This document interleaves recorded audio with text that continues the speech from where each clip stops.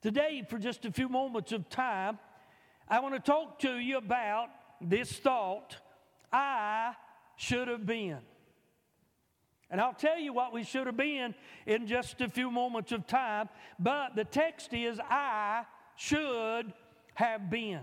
As we look at the book of Isaiah, chapter 53, it is one of the greatest chapters that is in the entire Word of Almighty God. It is a prophecy of what the Word of God would teach us, the suffering servant of Almighty God. Now, lots of people, unfortunately, that need the truth of that great chapter think that it's referring to a nation, meaning the nation of Israel. But hear this old country preacher. That passage of Scripture speaks of the Messiah, Yeshua HaMashiach, the anointed one, the coming one. It speaks again of God's only begotten Son who came to this world through a virgin's womb to become a suffering servant for me and you. Everybody in here that's saved, say amen.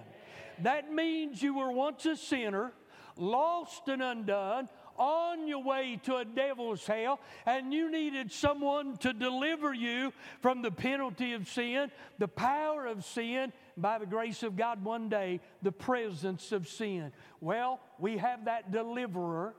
We have that Savior in the Son of God, the only begotten Jesus Christ of Nazareth. And I say glory to God about that this morning. So what I'm going to talk to you about, in essence, in reality, I'm going to talk to you about I should have been. I should have been what? Well, give me time, I'll get there. This message, friend, encompasses quickly, and I hope in a pleasing way. And most doctrinal messages are dry sometimes. They're good, they're beneficial, but this won't be dry. I'm going to be talking to you about the substitution of Jesus Christ. The substitutionary death of Jesus Christ. Said, who did He die for? He died for me and you. He died for every man, woman, boy or girl that has lived, is living, or ever shall live. And you want me to tell you what? This doctrine of substitution runs through the Bible from the book of generation to the book of Revelation, from the book of Genesis to the book of Revelation. In Genesis 3:21, God brought Adam and Eve coats of skin so He could cover their nakedness. In the book of Revelation, chapter 13, verse 8, I believe it is, the Bible says that God saw Jesus as a lamb slain from the foundation of the world. Hey, I want you to know the Word of God teaches the substitutionary death of an innocent somebody, whether it be an animal or Jesus Christ Himself, the Lamb of God, so that you and I could be saved and live instead of die. And somebody that's saved ought to say, whoop, glory, hallelujah, amen.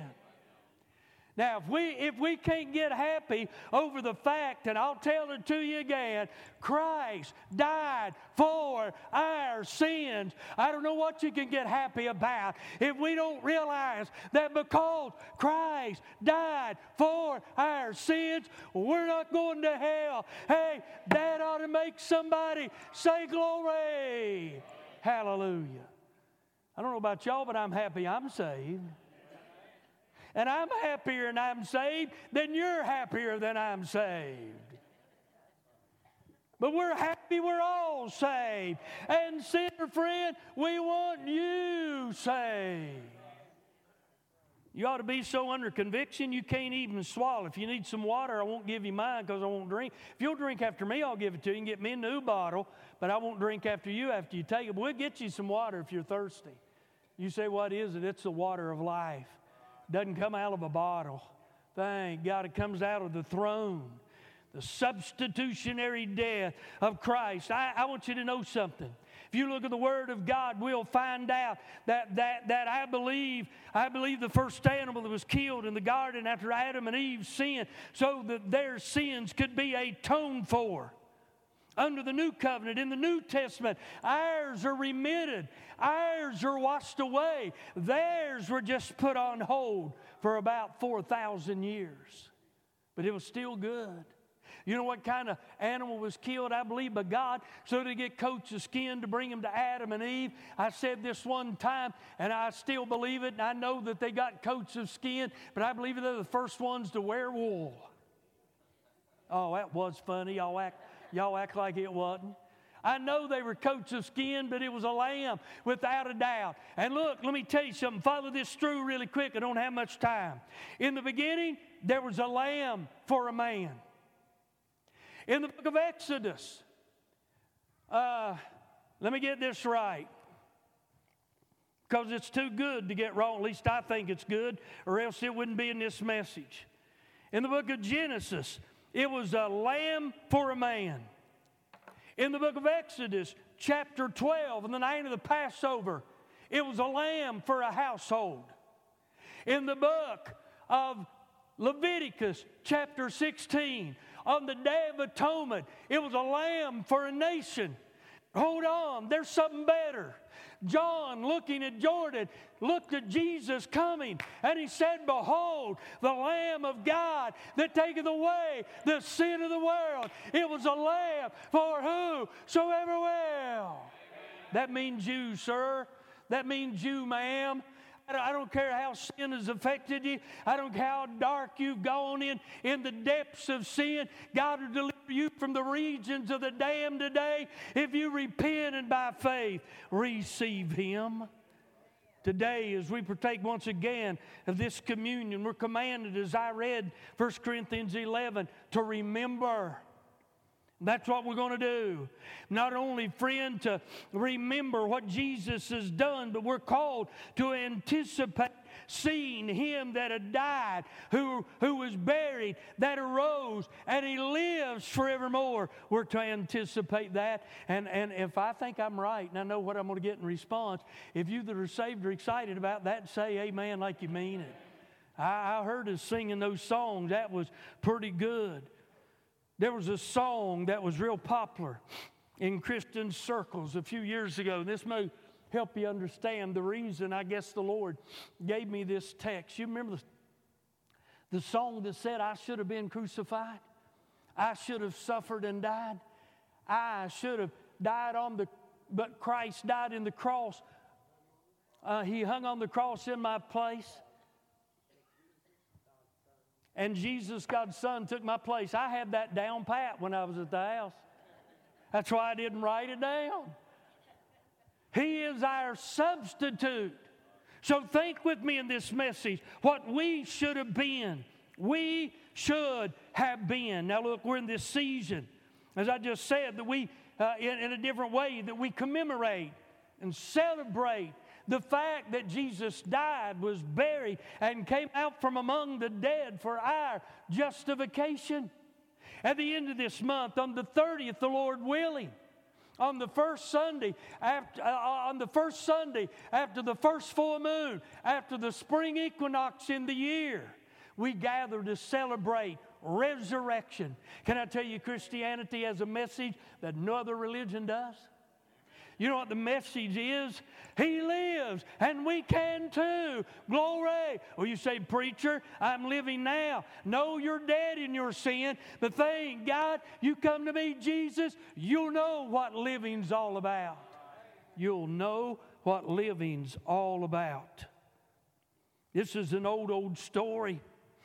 I mean, to tell you, friend, it's been told for over 2,000 years. It was prophesied for 4,000 years before that. But I'll tell you what, everybody in here that's saved, if it seems new to you every time you hear it, say amen. I mean, isn't it exciting? I mean, it's like God gives an edge of newness, not at every time. Friend, listen. Can I tell you, everything they did to Jesus, they should have done it to me. Now, I want you to take this message personal. They should have done it to you. And we ought to say that. It should have been done to me. You see, I should have died. I should have been crucified. I should have suffered. But thank God, God sent His Son to die for an unworthy, dirty, low-down sinner that deserved the pits of a devil's hell. But since April the 23rd, 1974, I've been on my way to heaven by the grace of God. So I'm going to suggest something to you, and I know I'm being repetitious. I'm going to suggest that as we begin looking with our clear understanding and what we have in the past, that we see, friend, and realize that what Jesus experienced, I should have. You know what I think we do too many times? I think we look too lightly at the cross. I think we get kind of used to the fact that we're saved and on our way to heaven. I think we have a tendency maybe, and not because we're mean and ugly people, not because of that, but because we're so used to it. I think we tend to forget what conviction was like. How we were broken under the weight of God's hand on us. How we dreaded hell. How we dreaded standing before God in judgment to give an account of why we rejected His Son. Do y'all remember that? Anybody besides me remember the day or night you got saved? You remember how the day was? And you remember how it ended? Y'all know what's between those two? Our salvation and a man by the name of Jesus Christ, who told us and showed us that, listen, we could be made a new creature. You said, why did Christ do that? Well, God so loved the world.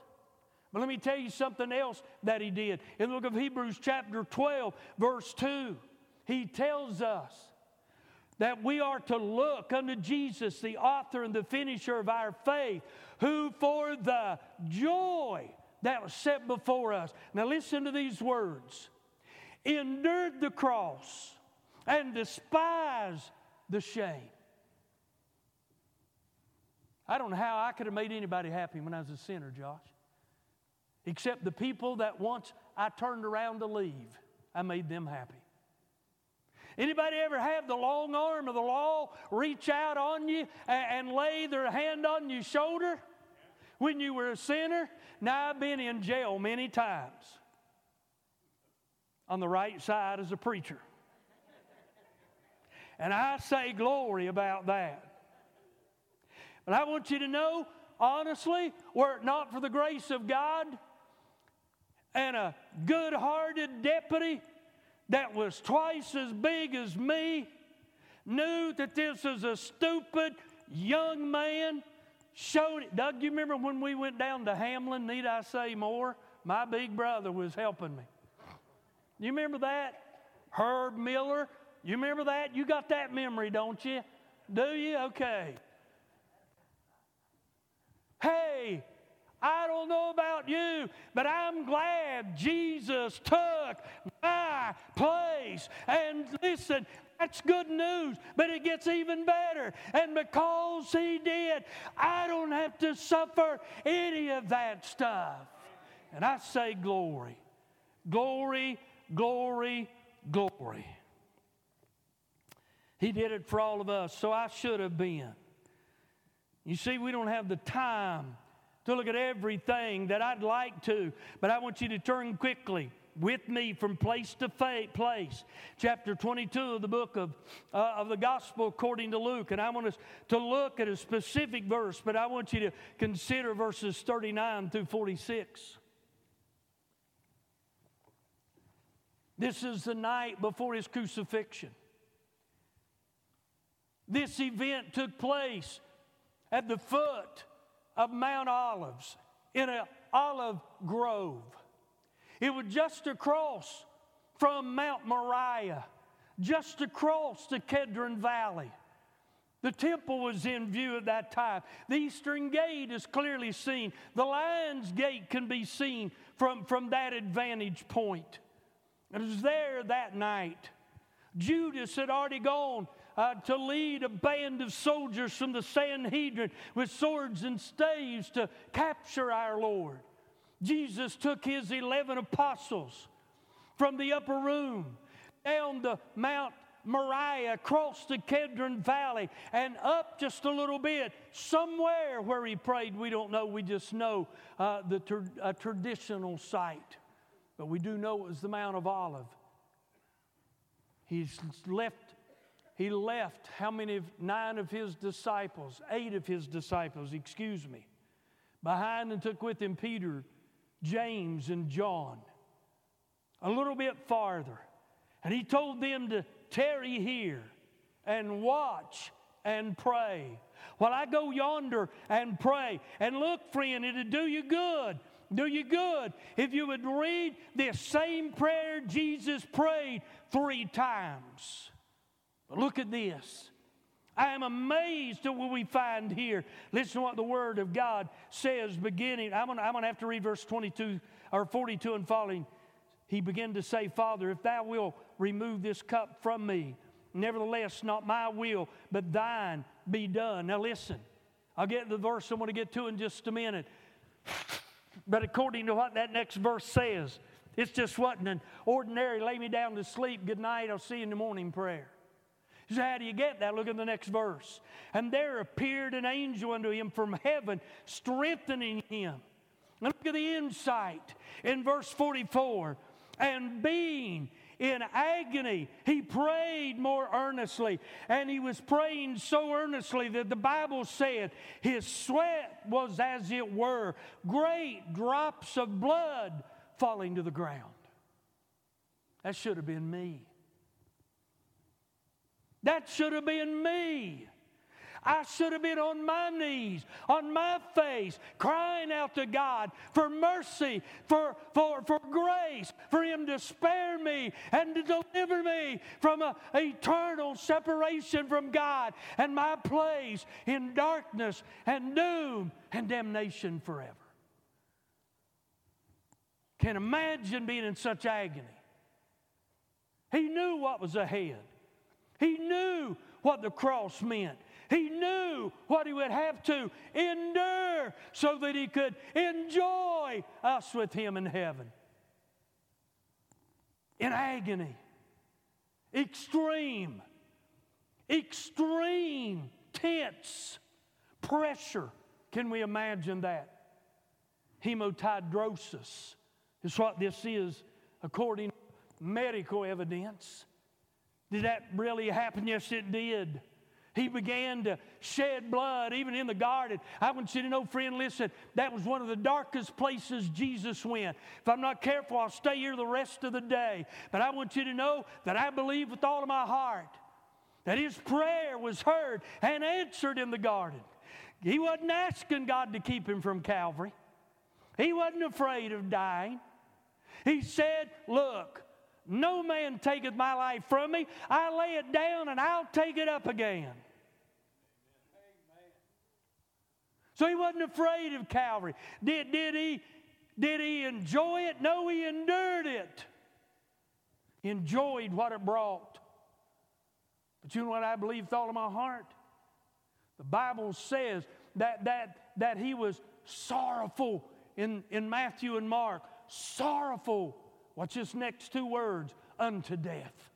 I believe with all of my heart, the devil and all the demons from the pit of hell were trying to kill him in that garden to keep him from Calvary. I believe that with all of my heart.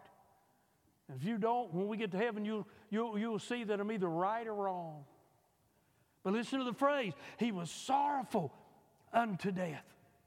Don't let that phrase pass you by. He didn't want to drink what was in the cup. Everybody in here that knows your sins, say amen.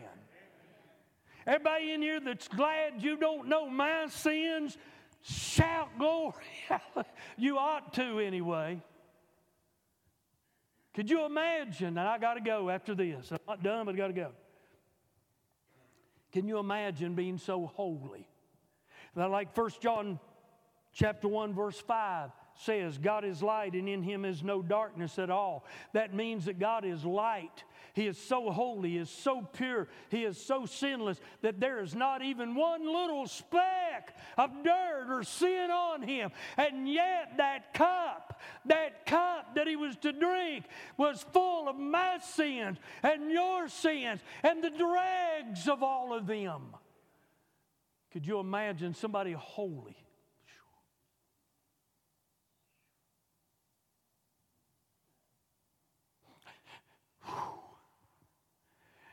Pressing that cup to His lips, the cesspool of my sins and your sins, the stench of it, the taste of it, and yet He drunk it all. Listen, that should have been me. He took my agony so that I could experience His glory. Turn to Matthew 26 quickly. Oh, I've got to hurry.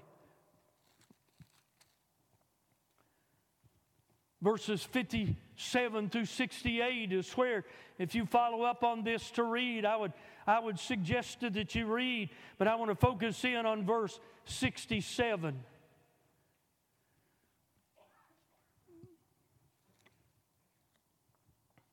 I want you to look at His humiliation. Oh, I wish I had time to read all of this, and maybe I should take the time.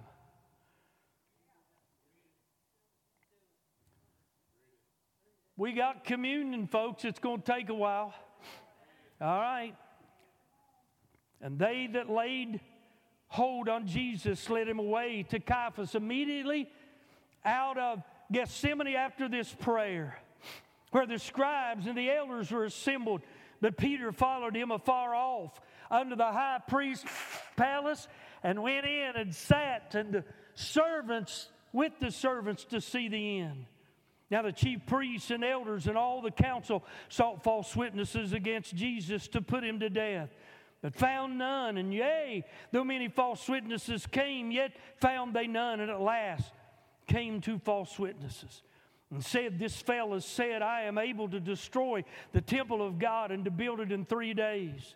And the high priest arose and said unto him, Answerest thou nothing? What is it which these witness against thee? But Jesus held His peace, as Isaiah said He would, as a lamb, taken to the slaughter.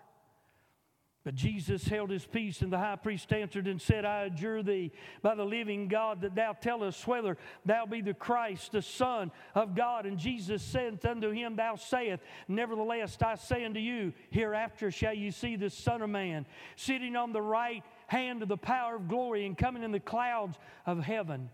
And then the high priest rent his clothes, saying, He hath spoken blasphemy. What further need have we of witness? Behold, now ye have heard his blasphemy. What think ye? They answered and said, He is guilty of death. Now look at this. Look at the humiliation of Christ. Then did they spit in His face. Hey, listen, I'm telling you, when we were boys, you spit on our shoes and you were in a fight. Y'all remember that?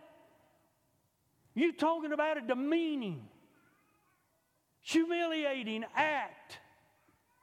And listen, we're not just talking about any man. We're talking about the God-man. We're talking about God in the flesh. They spat in His face. Now, y'all know what that's a picture of? Not only did they, but the Romans, which represent the world. You know what that tells us? Anybody remember about the kinsman redeemer? I read and dug out one time, I don't remember my source, but it absolutely stuck with me, that when somebody, and I know they had to pull their shoe off and give it to them, you know, when they denied being the kinsman redeemer, that they would spit in their face. They said it didn't touch y'all like it did me. You know what they're saying to Jesus? I don't want you as my Savior. I don't need you. Listen, sinner friend, if there is anybody in here lost, you need a Savior, and it is not you. humiliation. The many things that they did to him that day. Let me read on. They buffeted him. Others smote him with the palms of their hands. You know what? That should have been me. That should have been you. Look at the book of John, chapter 19 and verse 1. Jesus was delivered up by the Sanhedrin to Pontius Pilate, the governor of Rome, or of Jerusalem, the representative of Rome. Pilate had already tried him at this time. Pilate had already said, I find no fault in him. And yet, listen to what the Word of God said. We saw his agony in the garden, just saw his humiliation before Caiaphas and the Sanhedrin. But now look at the scourging that he received from Pilate for no reason. No reason. Listen now, I'm going to quantify this. No reason for anything he had done. Let me help y'all see something here real quick. You know why they spat on Jesus?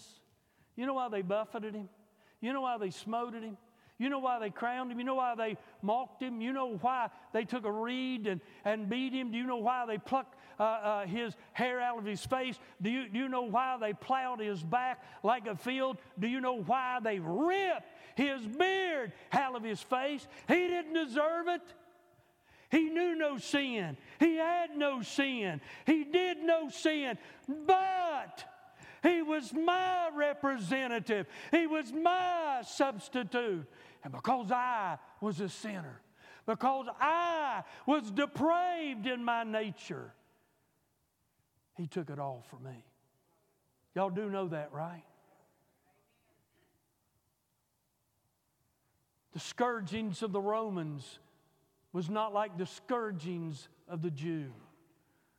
The Jew limited their stripes to 40 minus 1, 39. But they took a cat of 9 tails. It was a stick that had leather thongs on the end of it. Who up and down those 9 leather thongs had stones and pieces of glass in it, to where when the lictor hit that person that was under condemnation, it literally ripped their skin. Listen, before the day was over at Calvary, Isaiah said back up in chapter 52, his vestige or his image was unlike any other man. It was so bad that he didn't even look like a man. Don't ever in Isaiah 53 where it says he had no beauty that we should desire him, that it was speaking about the man Jesus that was born of a virgin that lived 33 and a half years on planet Earth. He was handsome. He was admirable. Hey, listen, you would be drawn to him. But oh, folks, listen. When he became my sin and your sin, when he took my place in yours, he became all that was ugly. Are y'all getting this? He became all. It began to manifest itself in how sin really, hey, sin is only pleasurable for a season. I hate these card commercials and these bulletin boards and all of this stuff that presents, sin and its beauty. They call it Budweiser. It's Bud Dumber.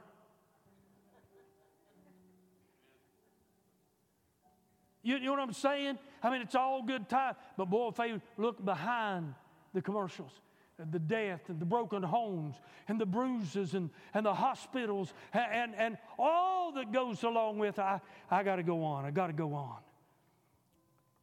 Look in John 19, 2 and 3. And the soldiers platted a crown of thorns, put it on his head, and they put on him a purple robe and said, "Hail, King of the Jews." They mocked him. They mocked him. The soldiers mocked him. And I'm going to turn quickly. You stay there to Matthew 27. And I've got to get a couple of verses here, and add to this. But listen to what Matthew said.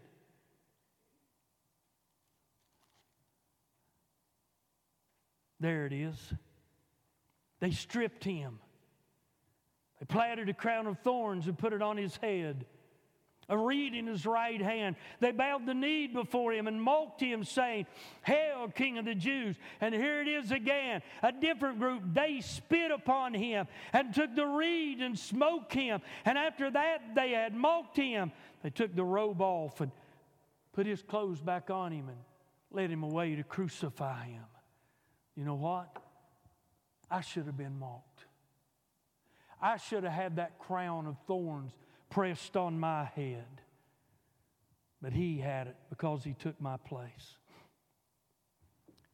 Turn with me to the book of Psalms, if you will, really quickly.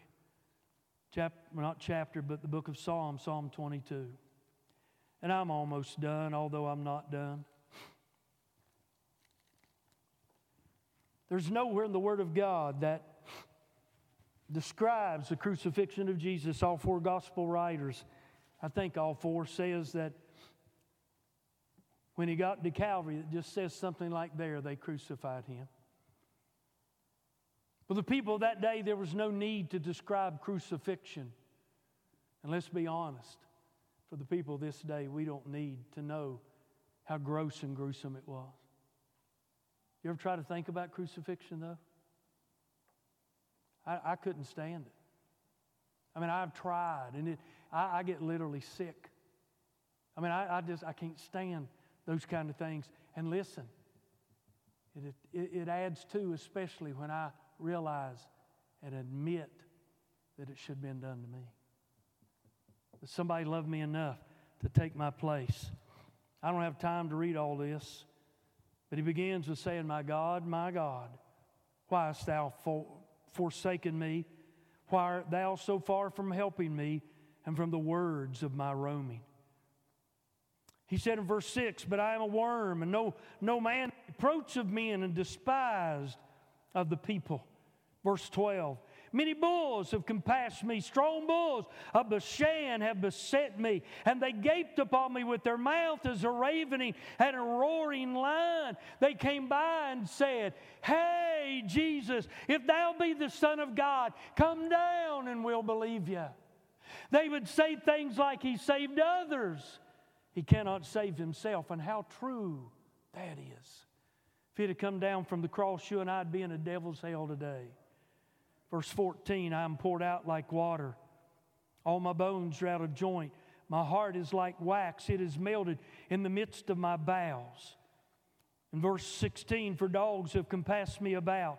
The assembly of the wicked have enclosed me. They pierce my hands and my feet, and may tell all my bones. They stare and look upon me. They parted my garments among them and cast lots upon my vestige. You know what they did? Go ahead, Judy. They crucified him. And that should have been me. I should have been crucified. I should have suffered and died. But Jesus took my place and your place. And probably, maybe, and I don't know whether it is, I just said probably, maybe, the worst moment on the cross for Jesus. It would have been something for a holy God to be made my sin, just T.K. Price's sin. But he became not only mine, but yours. And not only mine and yours, but everyone else's. And on top of that, there was a moment in time, in the last 3 hours of darkness, near the end, I believe, that Jesus cried that lamenting cry, my God, why hast thou forsaken me? I should have been forsaken by God. I should have one day stood before him.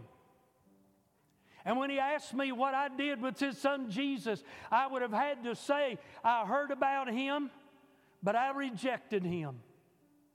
And I would have heard the Father say to an angel, bind him hand and foot, and cast him into outer darkness. I should have been forsaken by God. And yet Jesus, God's Son, took my place.